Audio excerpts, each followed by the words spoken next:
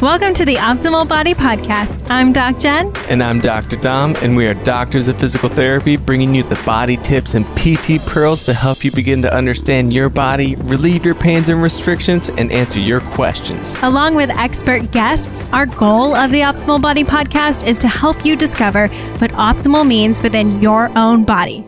Let's dive in. So you know that on this podcast, we love to be myth breakers. And so many people will come to us and say things like, oh, I have flat feet, I need arch support. Or, oh, I have this really high arch, I need to have a cushiony shoe. These are myths. These are things that we've been told so that we purchase products that our body doesn't need. Yes, we might have a tendency for our foot to look a certain way and be built a certain way, but that doesn't mean we don't have the parts to support ourselves. And that's why we have worn Vivo barefoot shoes for a couple years straight now. We use them for everything. We go everywhere in them because they provide our feet the space to be themselves and to learn how to support themselves. They are wide, thin, and flat, and that brings us so many amazing benefits that we're going to continue to come back around to why it's important to be barefoot. Again, not even Vivo, just start walking more barefoot in your home, and you will start to notice the benefit that it brings your feet. We've had a code change, so make sure you use code TOB so that you get 15% off. That is TOB, like the Optimal Body Podcast. And these things also, they give you a 100-day trial so that you can send them back free of charge, no issues, or as the founder says, no quibbles, because they're from the UK. 100-day trial, send it back, and if you're not completely satisfied. So try these things out. They're what Jen and I use all the time. All right, jumping on in, and today we're going to talk through carpal tunnel. So this is a super common thing that people will feel around their wrists that kind of give some little nervy symptoms, and we just talked neurodynamics a few episodes ago, so it'll be fun to dive into this one. I know, and if you missed a neurodynamics episode, you could definitely tune back into that one because that is going to be super relevant in what we're talking about here. We'll talk about it obviously a little bit more specific to carpal tunnel, but that one's just going to help to understand a little bit more about the nerves, why you do them, why it's important. But in general, it's that carpal tunnel syndrome that you feel like numbness, tingling, pain up into the hand, maybe at the wrist. Usually you need to get diagnostic testing done, to really be able to for sure 100% say it's carpal tunnel. And here's something you might start to notice with like just having the neurodynamics episode. And I know we've come out with an episode on sciatica, and it's like these principles are the same throughout the body when we talk about nerves and we talk about neurodynamics and we talk about nervous system tension. Now we're just going to start talking about different nervous system symptoms like this carpal tunnel specifically happening in the wrist, specifically happening with our median nerve versus sciatica, which was kind of in the hip down the leg dealing with our sciatic nerve. So what causes carpal tunnel, or what is it even? Yeah, I mean, in general, it's just going to be compression right at that compartment, right where the wrist meets the hand. And what passes through this little compartment that we have like ligaments and tissue around this area is we have what's called your median nerve. And this median nerve kind of feeds into the thumb, the pointer finger, and the middle finger. And it comes all the way up from the neck. So from the neck, we have these nerves, and they all come out in a collection called the brachial plexus. And then it comes underneath the collarbone, and they break off into their own individual nerves that feed different parts of the hands. And the one that really gets compressed the most and kind of builds up this edema and this fluid and tension, and it just ultimately ends up creating a lot of pressure down onto that nerve, which is where we get those nervy sensations down into the hand, and that is carpal tunnel. Yeah, and this is actually the most common, I think, of peripheral nerves. So peripheral meaning away from our spinal cord. The most common of the peripheral nerve compression symptoms or syndromes, right? Because the median nerve itself can also get compressed at like 3 or 4 different areas up the arm. Yeah. Like you said, I mean, the brachial plexus, brachial basically means arm, relating to the arm. Plexus means like assortment of a bunch of roots. So it's a bunch of roots that are shooting down our arm of our nerves, and they can get trapped at a few different places along the way. But this carpal tunnel is really special because a lot of other things go through it too, right? We also have tendons going through there. We have some blood supply going through there. So there's a lot of things going through kind of this narrow tunnel. And like you said, if we do certain things, it might start to cause more edema in this area, a little more inflammation. Our tissues might start to tighten down if we do repetitive behaviors day after day after day. Exactly. And I think it was reported that up to 6% of the U.S. population kind of deals with carpal tunnel, 10 times more in women than in men, which is pretty crazy statistics. And in ages, you see it more so around 40 to 60. Now, obviously, that doesn't exclude anyone else. This is just like the typical or the norm of what they've studied and shown of how prevalent it is. For sure. And along with, that age factor, there's other things that could predispose us to developing carpal tunnel. Of course, if we've had trauma around the wrist, if we have any history of injury around the wrist, that might nuance or influence what our tendons, what our tissues are doing in that area. People who have been pregnant, sometimes we can see big changes in how our tissues are acting. Mm-hmm. Same way with people who might have diabetes or coexisting diabetes, that can impact the way that our tissues kind of have that elasticity or that extensibility. Yeah. And especially I think a lot of desk workers, that's why they kind of complain of, getting carpal tunnel, is because you're typically, if your desk isn't ergonomically set up the way that is, usually best for your body. And again, ergonomics is a tricky word. We did a whole podcast on that too. We did. So if you want to go back to see, how should I be sitting? What is my desk setup, supposed to be looking like? We did a whole podcast on that. Yeah. So you can definitely look back. But, in general, if your hands are more flexed, so think of your fingers being down past your forearms in this kind of position for a long period of time, you're just in general going to build up some tension and some tightness in those wrists. And so it's quite normal. Exactly. And it's normal, or it's common, I should say. Right. Maybe it doesn't need to be so normal. So what are some ways that you can start? It's not normal for humans to sit like this for 8 hours a day. T-Rex arms? That was T-Rex. that went out hundreds of thousands of years ago. But even if we're sitting with our wrists in neutral, but we're typing all day, or my mom actually had carpal tunnel, and she had carpal tunnel releases, but she was a pianist. She played piano for our church. And again, she always got her wrist symptoms, I think, because constantly playing piano in this flex position, putting pressure and not doing a lot of the opposite. Exactly. And that's like always our message, right? Like, what are you doing in the opposite way? If this is what you're doing a lot of times, if you're sitting a lot of times, well, then on the flip side, what are you doing to get out of that position, right? And so that's a lot of just what we're going to be kind of coaching you through for carpal tunnel. That's what it is. But I think it also is important to look at those differential diagnoses, that kind of what we talked about, how that median nerve can get compressed and trapped in other places along the way, because if you're doing an assessment for someone and they move their neck and that changes the symptoms down to the hand and down to the wrist, it's probably not just carpal tunnel then. There could be components. It could be components, but we probably should address what's happening at the neck before we address what's happening at the wrist. And that's why it's important, like going to see a physical therapist or a clinician that can really help to guide exactly what's going on and where you should be starting is usually recommended from us. Well, I thought it was funny too, because we just talked to somebody not that long ago, like today, that was talking about how she had these symptoms in her leg and she wouldn't feel them all the time, but she thought they were some sort of nerve related symptoms because it was like tingling, and she knew enough to think like, I think this is nerve related. She was actively seeing a physiotherapist in Canada. Yeah. And she said she got to month 5 of Jen's optimal body, and she talks about neurodynamics in month 5 and shows some lower extremity, upper extremity neurodynamics. And the person was like, it was gone so fast. I wasn't having that feeling in my leg anymore. And I, in the clinic, have experienced this with a lot of people who come in with this median nerve symptoms, carpal tunnel on their diagnosis sheet saying, a surgeon said we might have to get a release of some sort. Mm-hmm. And if you just give them that education and how to lightly start to push into that nervous system tension, I always use the word push. It's not a good word, but edge into that nervous system tension, edge into the tissue tolerance you have in your wrist, you can really quickly get your body to respond to that. Yeah. I mean, she was saying that she was all of a sudden sleeping through the night, which never really happened. She was getting off of over-the-counter medication to help relieve symptoms, which wasn't happening before. That was like, when she said that, I was like almost crying. I was like, oh, that's amazing.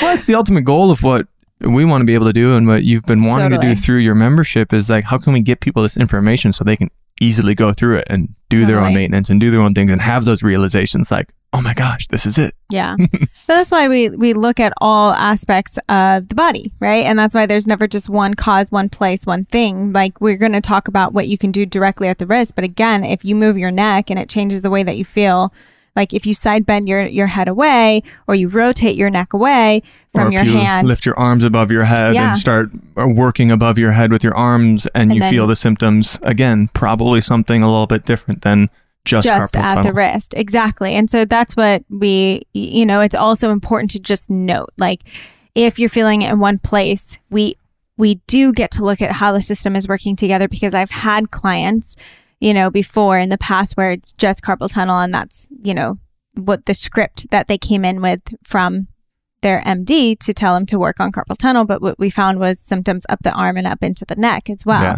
That really affected the way that they felt down to the wrist. So yes, of course, we're still going to look at the wrist, but we're going to look at all these other areas as well.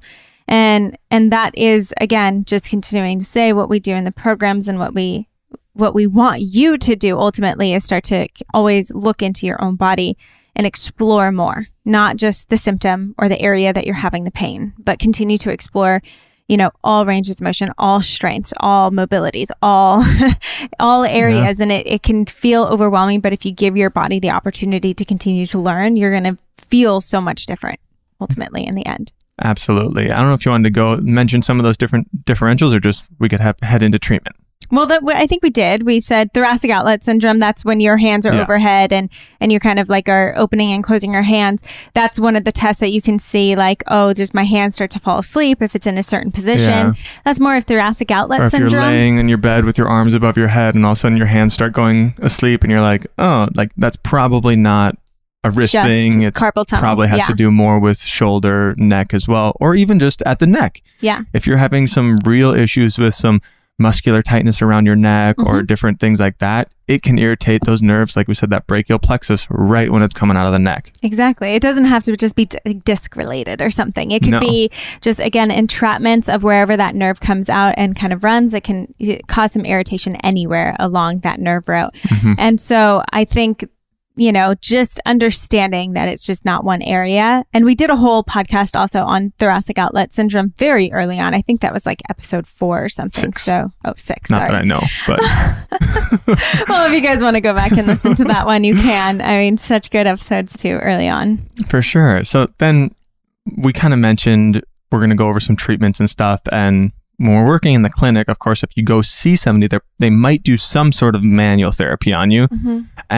Personally, I love doing different types of manual therapy that kind of combine in some of that neurodynamics. And that's a great way for a therapist to use their hands to help facilitate your body to feel a little bit of that edging into that neural tension, but do so in a safe environment. Exactly. And you always want to think when it's nerve related, is already compression to that tissue, So just going in foam rolling or lacrossing, like getting a lacrosse ball to go into that forearm, probably not recommended. Well, one of the tests we do actually to figure out if you have carpal tunnel is just press on your wrist, right? And even if you kind of play in those tendons, you should be able to feel, people who don't have symptoms, like a little tingly, like front of the wrist, that's your median nerve. When you kind of play around those little guitar chords and feel that, people who might have these symptoms, that would irritate a lot quicker. Exactly. So when you're thinking of, like, say you're at home, I'm like, I'll give a recommendation. Sure. If you want to make it like a little bit of change and kind of create a different sensation,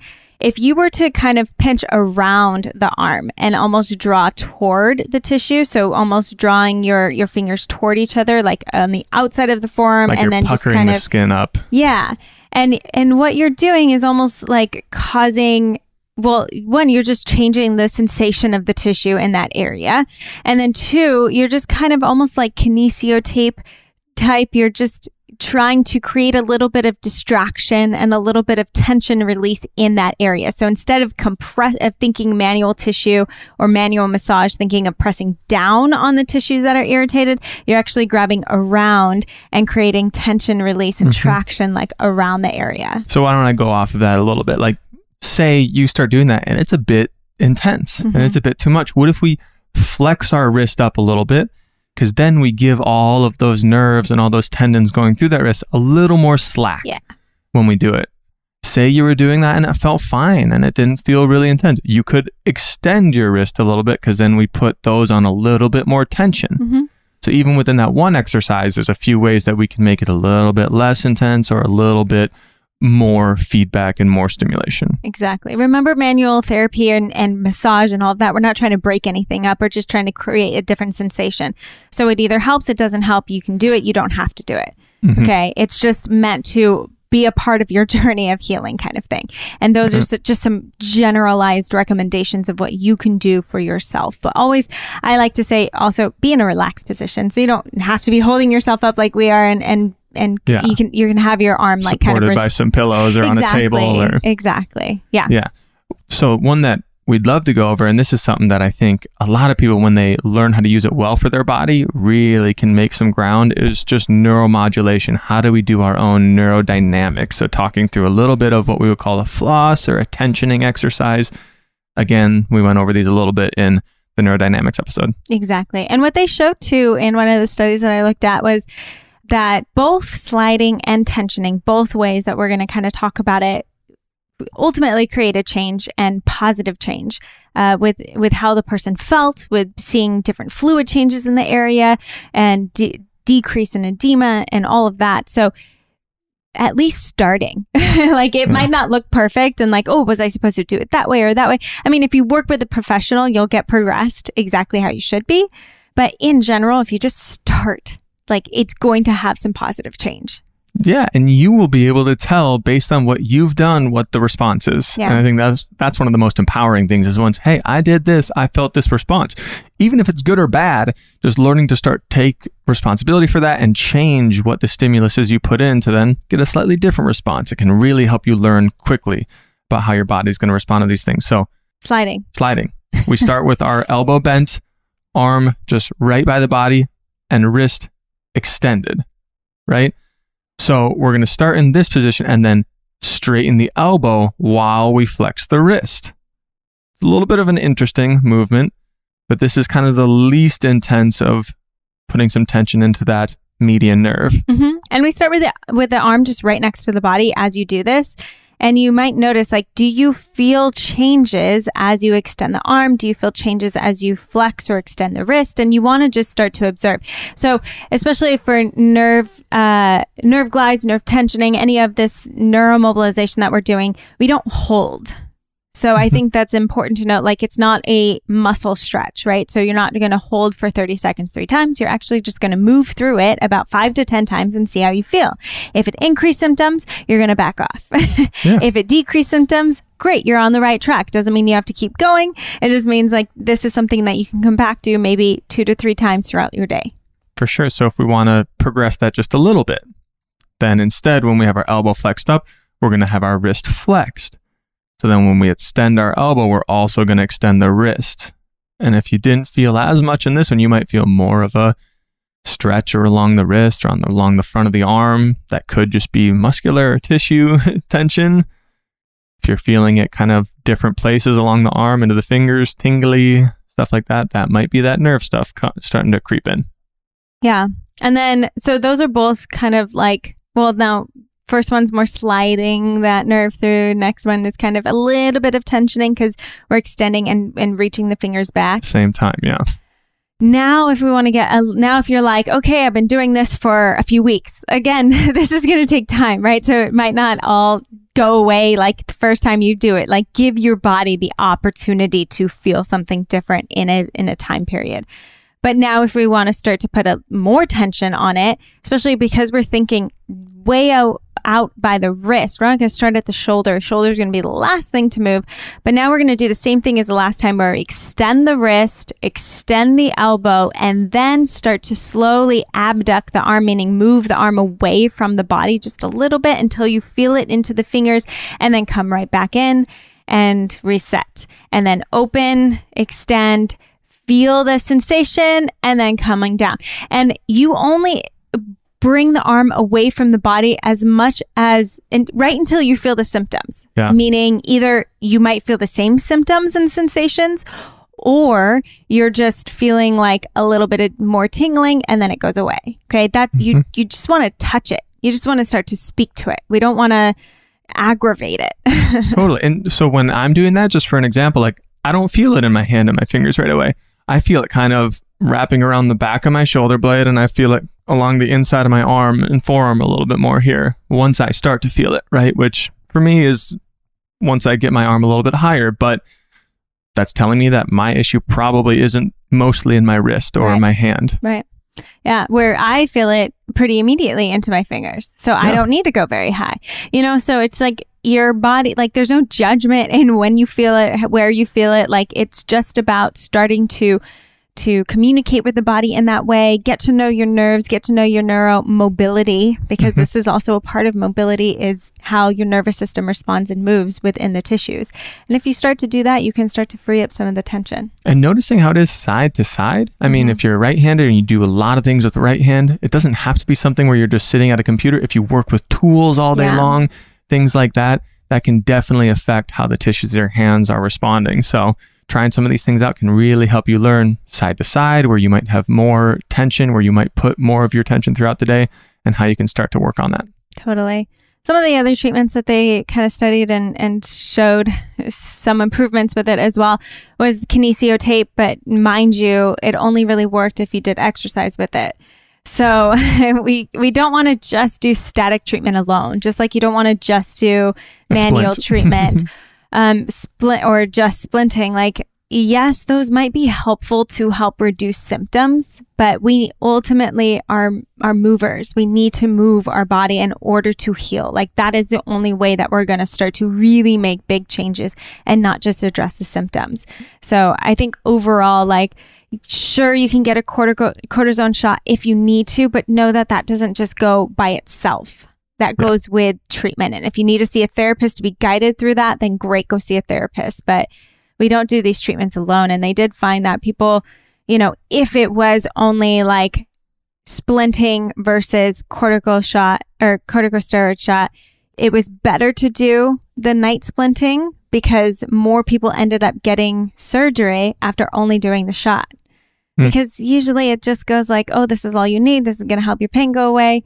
But if we didn't adjust anything, your environment, your movement, anything else, like that's crazy to me. And again, kind of like you said, I think focusing on active treatments, things that you can actively do, because our system learns when we actively interact with those different stimuli that we're putting in. So if it's the kinesio tape, if it's a corticosteroid shot, if it's a splint, I'm not going to say those don't ever have any place in treating carpal tunnel or helping to be a part of someone's plan to come back from those symptoms. There has to be an exercise, a neurodynamic, component to it as well.